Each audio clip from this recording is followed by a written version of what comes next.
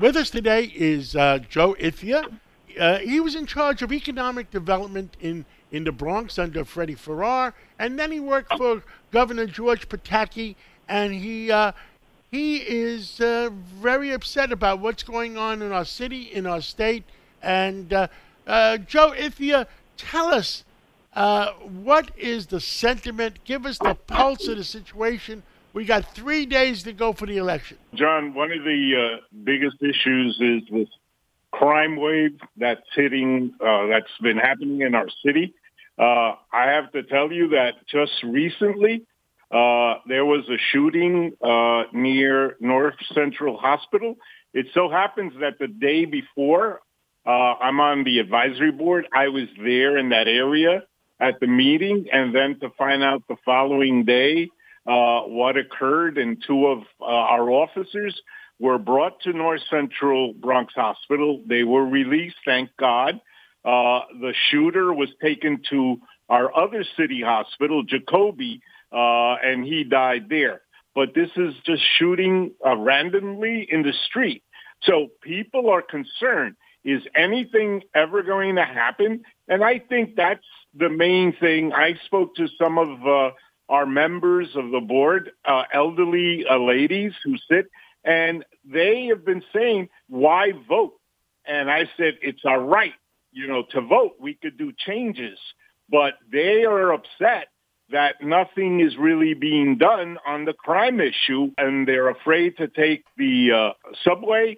Most of them tell me they use the Uber car service to go to appointments and stuff. But that's the issue that's haunting our senior citizens especially. Now, how is that going to affect the other thing besides crime? And you know what I don't understand? Freddie Farrar, we both supported, was a Democrat, and there's a lot of common sense Democrats. Why aren't the common sense Democrats standing up against the crazies that don't even believe there is crime? I mean, I understand that they were celebrating or they were talking on Friday that crime is no crime and it's a conspiracy by Republicans. I don't understand those words. Tell us, what do you think? I also think that, and you have stood up very strongly against the issue that the Assembly and the Senate have taken on the bail reform, and people have saying the same thing over and over, John, that they arrest these people and they're out, and it's not like they got arrested once or twice, but when you hear about 18 arrests, and now they're back out in the street and they committed a crime like the rape that just happened in Manhattan or the shooting up here. I mean, this is a daily thing. So who are they listening to, John? That's the big question. Is the common sensors like us being, defunct and stuff? They're not listening to us and they're just listening to I don't know who. But there's no changes coming.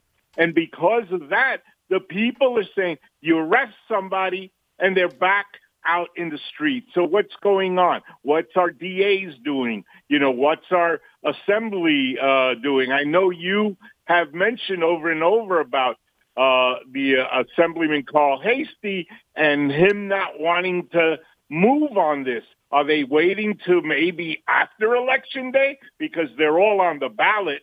The Assembly, the Senate, and Congress, and the U.S. Senators, are they waiting to see what happens? Or do we need everyone to do a completely shift on Election Day and get new people who understand what the regular folks out there are dealing with?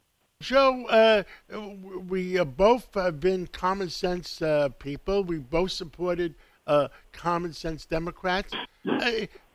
I just don't understand where there's some Democrats that are saying we're making things up. I mean, I just don't understand that. It just takes my stomach and turns it. And,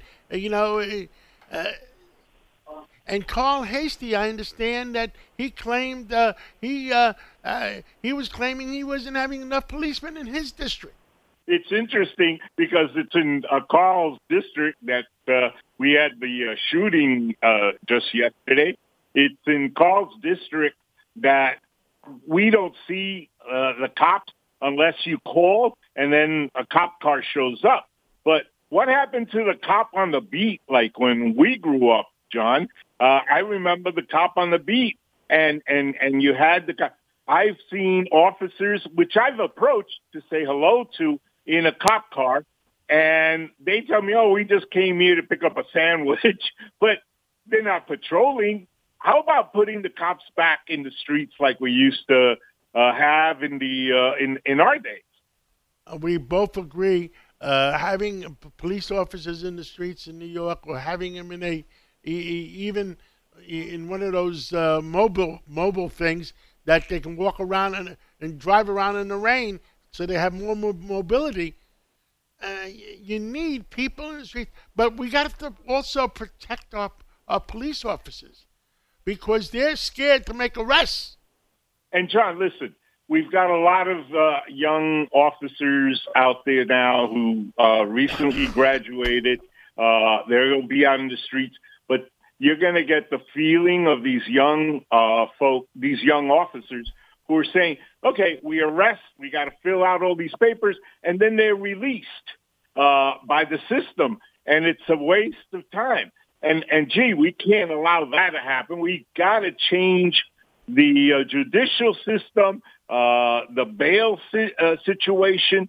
There's got to be something that stops these criminals from continuing. And when you have officers sitting in vans and stuff at housing projects, I mean, I could tell you right here in the Bronx, you can't go to a housing project where you don't find police vans sitting there, and they'll tell you it's the gang activity within the housing project. Joe Ithier, let's pray for our city, pray for our state, pray for our country, and I hope everybody does the right thing and vote the number one item, law enforcement in our city and our state. Thank you so much. Well, thank you, John, and I hope everyone comes out and gives their right to vote, and vote for the right folks to see if we have changes.